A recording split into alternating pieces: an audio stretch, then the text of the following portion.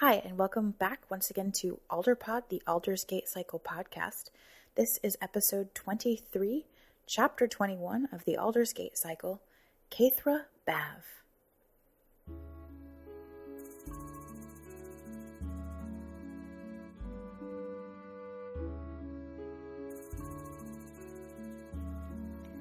It had started out easy enough.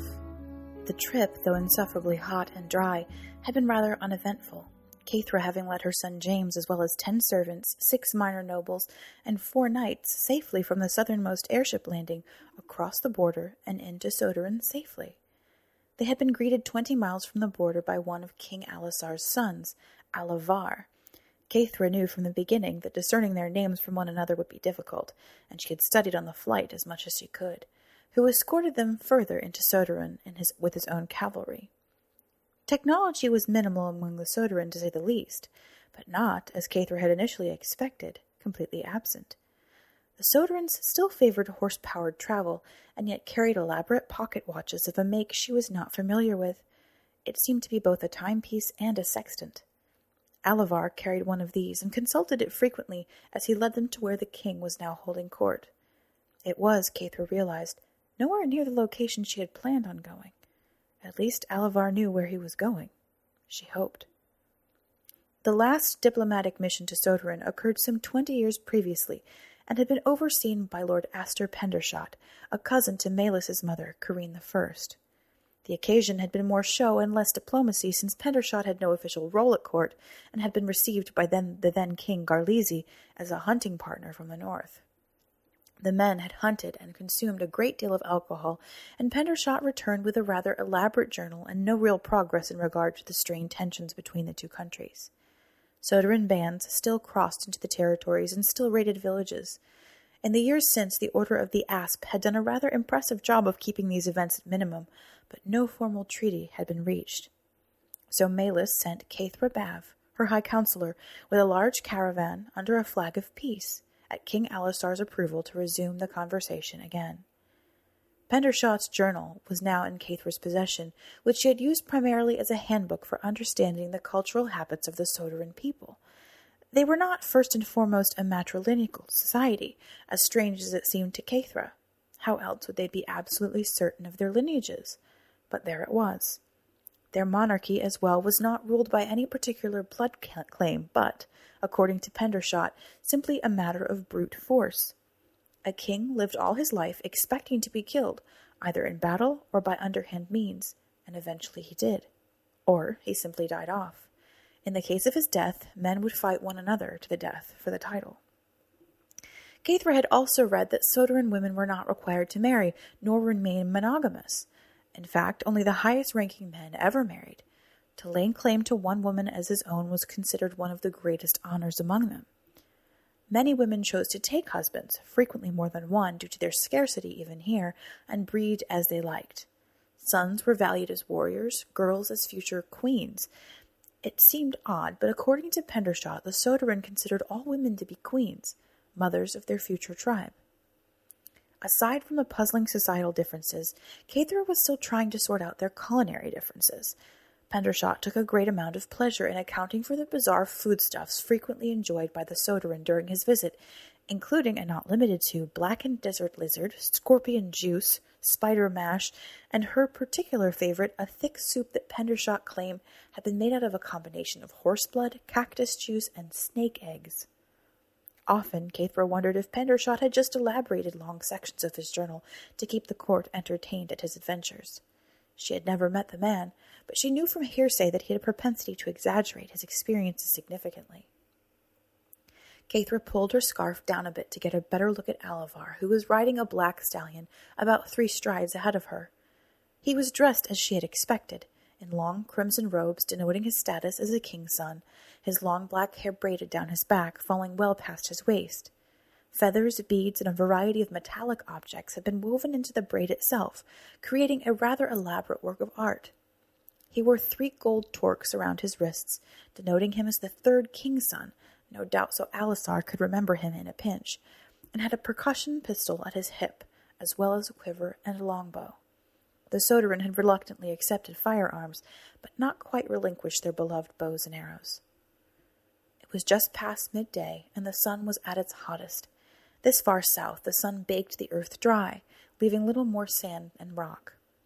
Occasional cacti protruded reluctantly from the landscape, thorny and gnarled, but for the most part it was all white sand. Much of the sand had found its way into Caithra's riding clothes, corset and all, and she could not help but look forward to a bath, or at least something else to wear. "You ride well, Madam Counsellor," said Alavar, looking over his shoulder and smiling. He was missing a tooth, just to the right of his incisor, but that was the only flaw Caithra could cite in his bronzed face. The Soderans were copper-colored, dark hair and black-eyed, nothing like the pale Continentals and Islanders. His nose was slightly hooked, but it was handsome and hawkish. His wide-set eyes were almost almond, but his brows were dark like smudges of coal above them. Caithra imagined that if she ever found a man to be attractive, he might look like Alavar. "I was brought up riding," Caithra said, smiling through her weariness.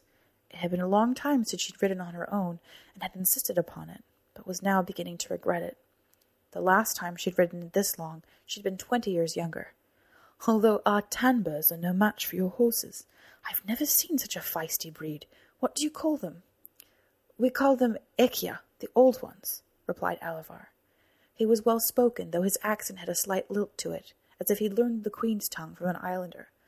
"We hold that they were the first lords of the land, before men walked." He paused to straighten in his saddle slightly, craning his neck as if checking for a sign, but he continued in response all the same. "They are not as hardy as your Tanburs, and do not live so long, I do not think. But while they live, they shine. Is that the right word, as in fire?" "Close enough. I do get your meaning," Caithra said. "You speak quite well, my lord. I speak only phrases of Soderi, so you'll forgive me if I do not return the favour." Alavar laughed. "Of course, Madam Counsellor. I would not expect you would know Soderi. Why ever would you have use for it?" "Oh, I suppose a diplomatic mission here or there might find the skill of use," she said. "But I do speak fluent Ardesian, as well as Moorish. So I'm not completely a lost cause." James was still out of earshot, conversing with Barry, their cartographer, in a low voice. The wind was picking up, and Caithra was having a difficult time hearing even Alavar. "That is your son?" asked Alavar, pointing his finger, a crude gesture but somehow accepted among the Soderan, directly at James. "Yes, he is," said Caithra. She had brought James along mostly to keep him in eyesight, but also to expose him to a different culture. At 20, he had more friends in bars and inns throughout Hartley than Caithra would have liked. When the opportunity arose for her to invite him along to Soderan, she had expected he would outright reject her. He never seemed to like her ideas. But James had been elated at the prospect of visiting Soderan, and so he had come, and attempted and helped to assemble quite a few other members of the caravan, including Barry. "Is his father a king?" "Pardon?" asked Caithra, wheeling her face still. The question was innocent, but was nonetheless amusing. "A king's son, you mean?" "Ah, I forget. There are no kings in Queensland," said Alavar, shrugging off what looked like a tinge of embarrassment. "But surely you picked a suitable sire for him?" Caithra turned her face out of the wind to give herself a little more time to answer. It was no simple response. "I was married to a lord, yes," said Caithra, clearing her throat. "But James's sire," she used the word awkwardly, having only heard it applied to the breeding of horses, "was not the same men." "Sir James is a—" "Bastard," said Alavar merrily. "That is the word I know. We have many bastards in Soderan." "Well, in the north, that name is considered somewhat insulting, so I do advise you not to use it in James's presence. He might take offence." "Of course," said Alavar.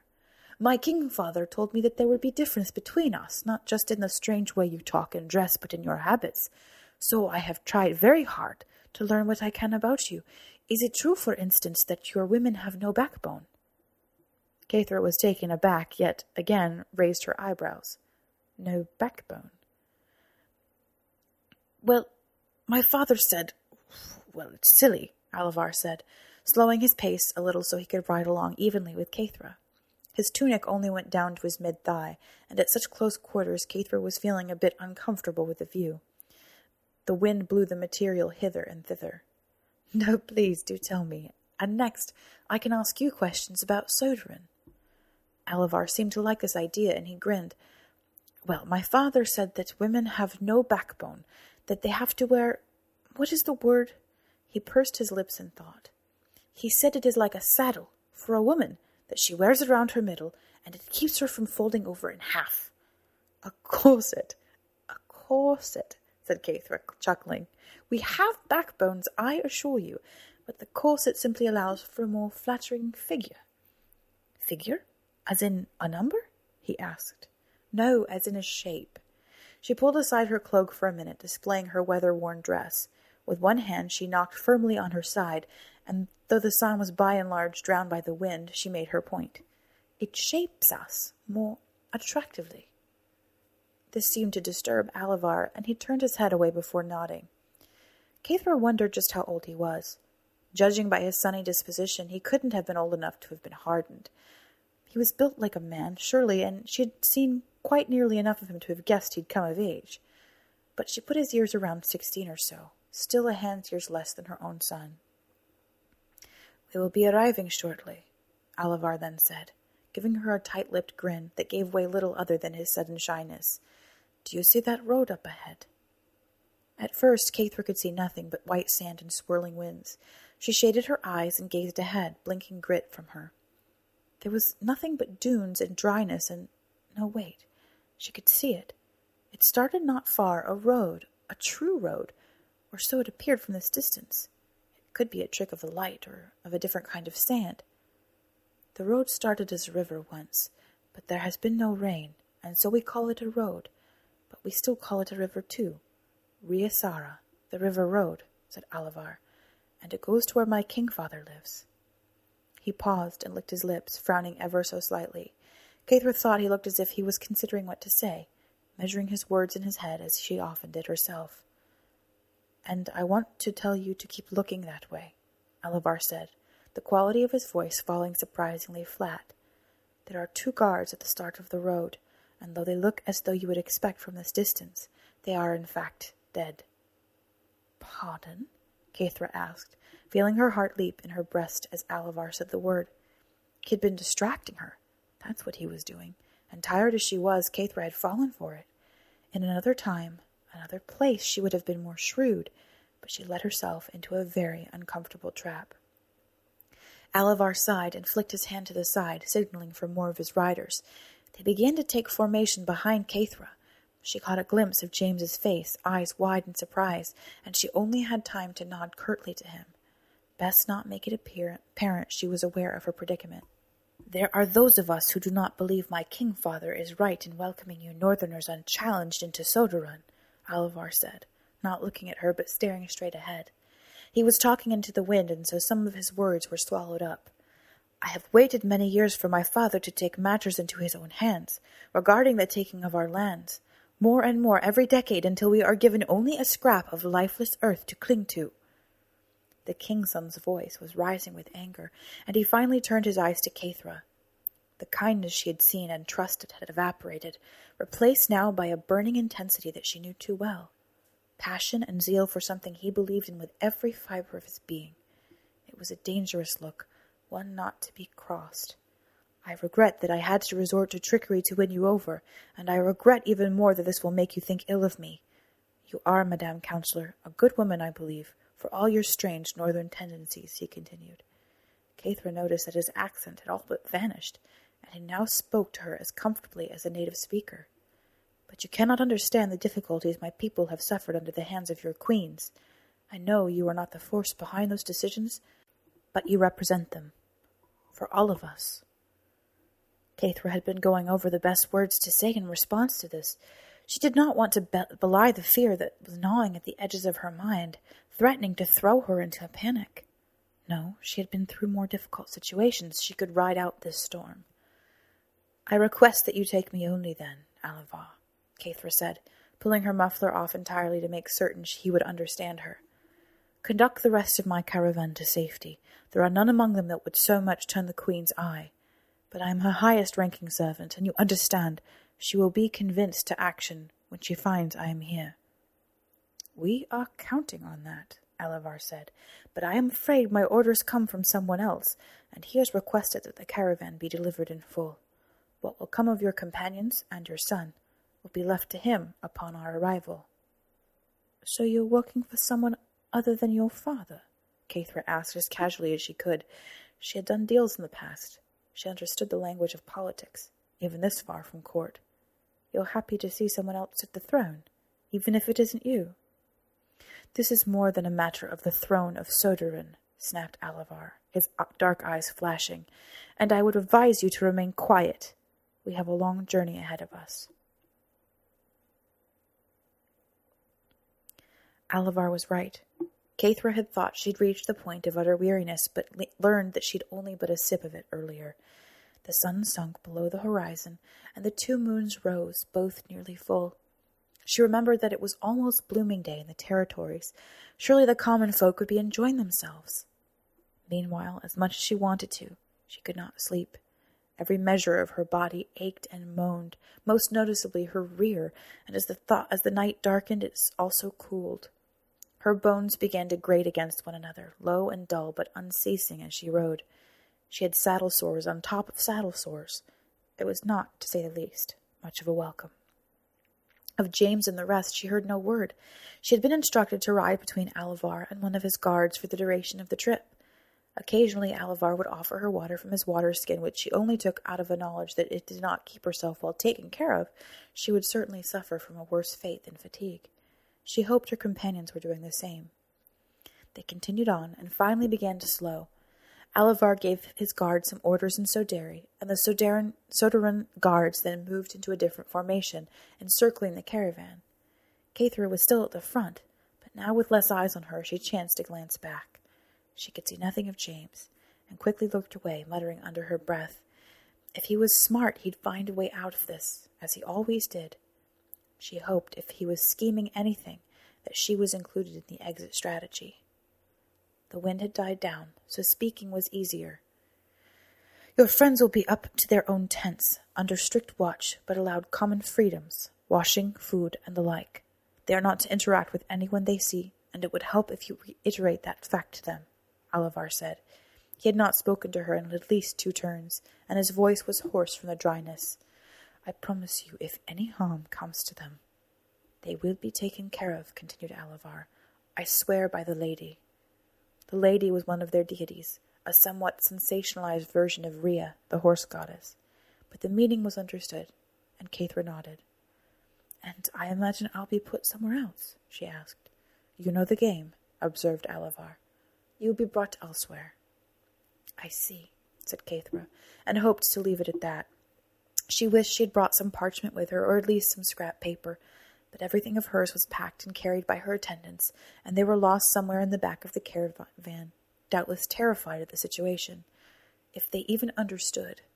Caithra only knew that basic details that she had been told, and imagined that the guards had not spent the time with her companions as Alavar had with her. Once the caravan came to a complete halt, Caithra was lost in the darkness and movement. She was taken off of her horse, quickly searched for weapons. She had a gun, and it was removed. Before she could protest in any manner, she had a blindfold placed over her eyes, how primitive she thought, and was then led about for what felt like a turn, but could have been less. The ground was sandy and uneven, and more than once she tripped and fell, her tired legs no match for the terrain. Each time she was helped back up again. Then there were stairs, not many of them, but still stairs. Permanent stone stairs carved somewhere. They were moving up, upwards still. In the complete darkness she tried to piece together a map of Soderin by memory. They had been heading in a southwesterly course, and that would put them somewhere near the site of rocky hills known as the Terramond. But she could, she reflected, be completely wrong. She had never much of an interest in cartography, and had left much of the navigation to James and Barry. Now her feet met cobblestones, and from the sounds echoing they were either in a building or surrounded by buildings. Walls, at very least. There was a hint of light, too, at the edges of her blindfold. At last the blindfold was removed, and Caithra stood with Alavar and 3 of his guards in front of a low rectangular building made of brick and cemented over with white plaster. Bits of the brick were visible here and there, even in the light of the torches. There were no lanterns, but the shape of the building had a certain presence about it, A long, curved red awning ran the length of the front, and beneath that fell curtains of material that were shimmering in the breeze. Smoke rose from the flat chimney, and voices became more clear from inside. "This is our fortress," said Alavar, gesturing to the building. There were other structures nearby in various states of repair and construction, but none were imposing as this one. Though why it was imposing other than its relative size in comparison to other Soderan encampments was difficult for Kethra to say. Perhaps it was just the feeling of dread growing inside of her, or her lack of sleep, or both. When Kethra did not respond, Alavar continued, "He will see you for a short time now, so proof of your capture can be made. Then you will be returned to your own tent, where you will be given a eunuch to help with your bath, as well as your clothing, food, and sleep." Even a bath with a eunuch servant sounded better than getting on a horse again, and for that Kethra was glad. She had no idea what Malus would say once she realized her diplomats had been captured, but she hoped she would move to action swiftly. To say nothing of King Alisar's reaction when they did not arrive. They entered the large building together, Alavar on one side and a guard on the other, with Kethra in the middle.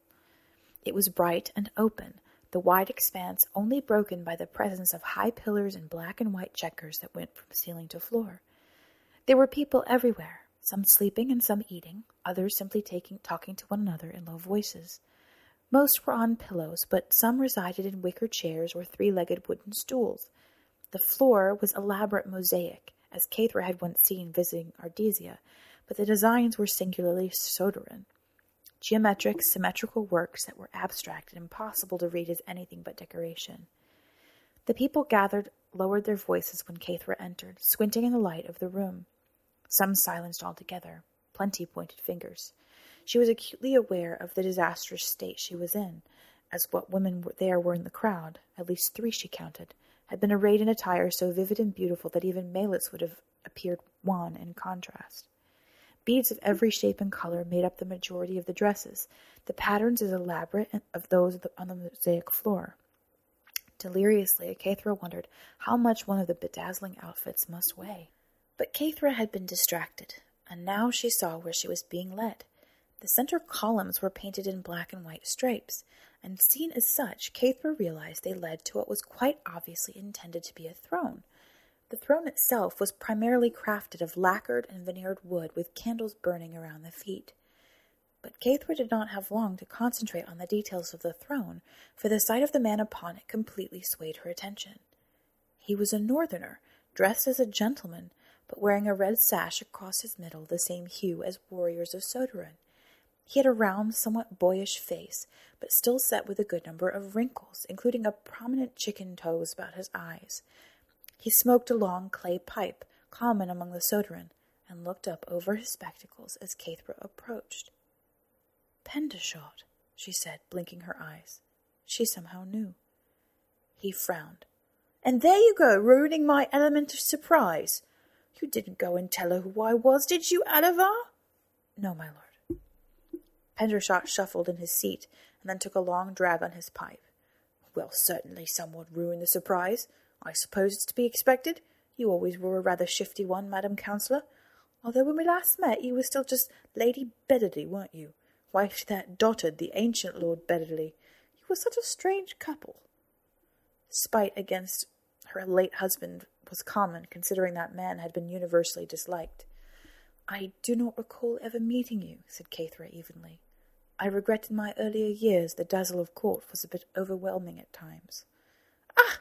But of course you don't remember me. I imagine it was a month between your arrival at court and my departure. Regardless, you must have acquired my little journal," he said, a note of expectancy in his voice which was, Kethra thought, a bit high and wheezy. "I have it, yes." "Ah, well, I hope it served its purpose." "Which was?" "I won't be letting you in on all my secrets, now would I? That's hardly fair." Kethra felt a shiver run through her, more from her own exhaustion than anything. "You have certainly maintained an air of mystery until now, Mr. Pendershot. I wouldn't expect anything different." Pendershot was not amused by the sarcasm, and stood up immediately. "Who are you to speak to me like that, you northern bitch?" The change was astonishing, like a man transformed into a beast. You are my prisoner, and I am your keeper, and I will not tolerate such tones in my court." She did not say anything, but noticed that the sounds of the hall had died down completely. Even the music had stopped. She wondered if some of the people were in fact holding their breath as she was. This is the reason I left Hartley. It's the insufferable women, thinking they can say anything and do anything simply because they're high-ranking. Here we are a brotherhood of equals, beholden to no one. I guide their hands, and they guide my decisions. It is give and take. Our women are in their natural place, and it works that way. Oh yes, it works. Fezai, come here! Bring them here! Pendershot clapped his hands together twice, and the curtain behind him moved. Fezai, presumably, was a woman, diminutive and dark like the rest of the Soderan, but with a peculiar mark on both of her cheeks, somewhat like a little heart, inverted. Caithra watched as Fezai emerged, her eyes down on the ground, her hands folded before her, and she could not help but let out a sigh of wonder, as Fezai led not one, not two, not even 3, but 6 girls after her, of varying ages. From the similarity between them, they had to be sisters. But beyond that, some had blue eyes. "These are my daughters," said Pendershot, nodding as each of the girls knelt before him. The oldest child could have been no more than 11, having not yet blossomed. She was carrying the youngest. "Every child that Fezai has borne me has been a girl child, each of them primed to marry the choicest of men when the time comes." He laughed. "Your face gives you away, my dear. You look like a gazing goose." "You are certainly blessed to have so many girl children," said Caithra, her voice breaking as she spoke it, making her sound as if she were about to cry. Pendershot bobbed his head up and down again, puffing fretfully on his pipe. Well, of course I am. But let me tell you, Councillor Bav, you have no idea, no inkling of how blessed we are here. My girls are not the only girls in the fort. No, we have a total of 30 girls under the age of 12, and 15 ready for marriage as soon as their first showing. What could she say? She bit down on her lip, watching Fezai and her girls. They had not moved from their kneeling position since Pendershot had called them to him. "I am hoping, after you spend some time among us, you'll come to understand our ways, because they are so different and so right." Caithra still said nothing. She just stared at Pendershot. "Get her to her tent," he said, snapping his fingers. 2 women came to him and bowed, then spoke lowly to the guard aside Caithra. One smiled, ever so slightly. Perhaps her cause was not lost, Caithra thought drowsily.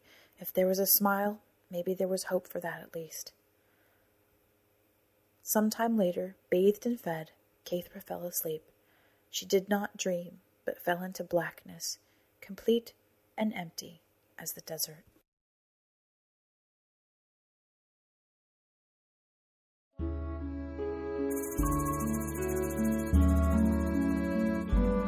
Alderpod is written, produced, and performed by Natalia Barron under a Creative Commons Attribution Non-Commercial Share-alike 3.0 United States license. Thanks so much for listening.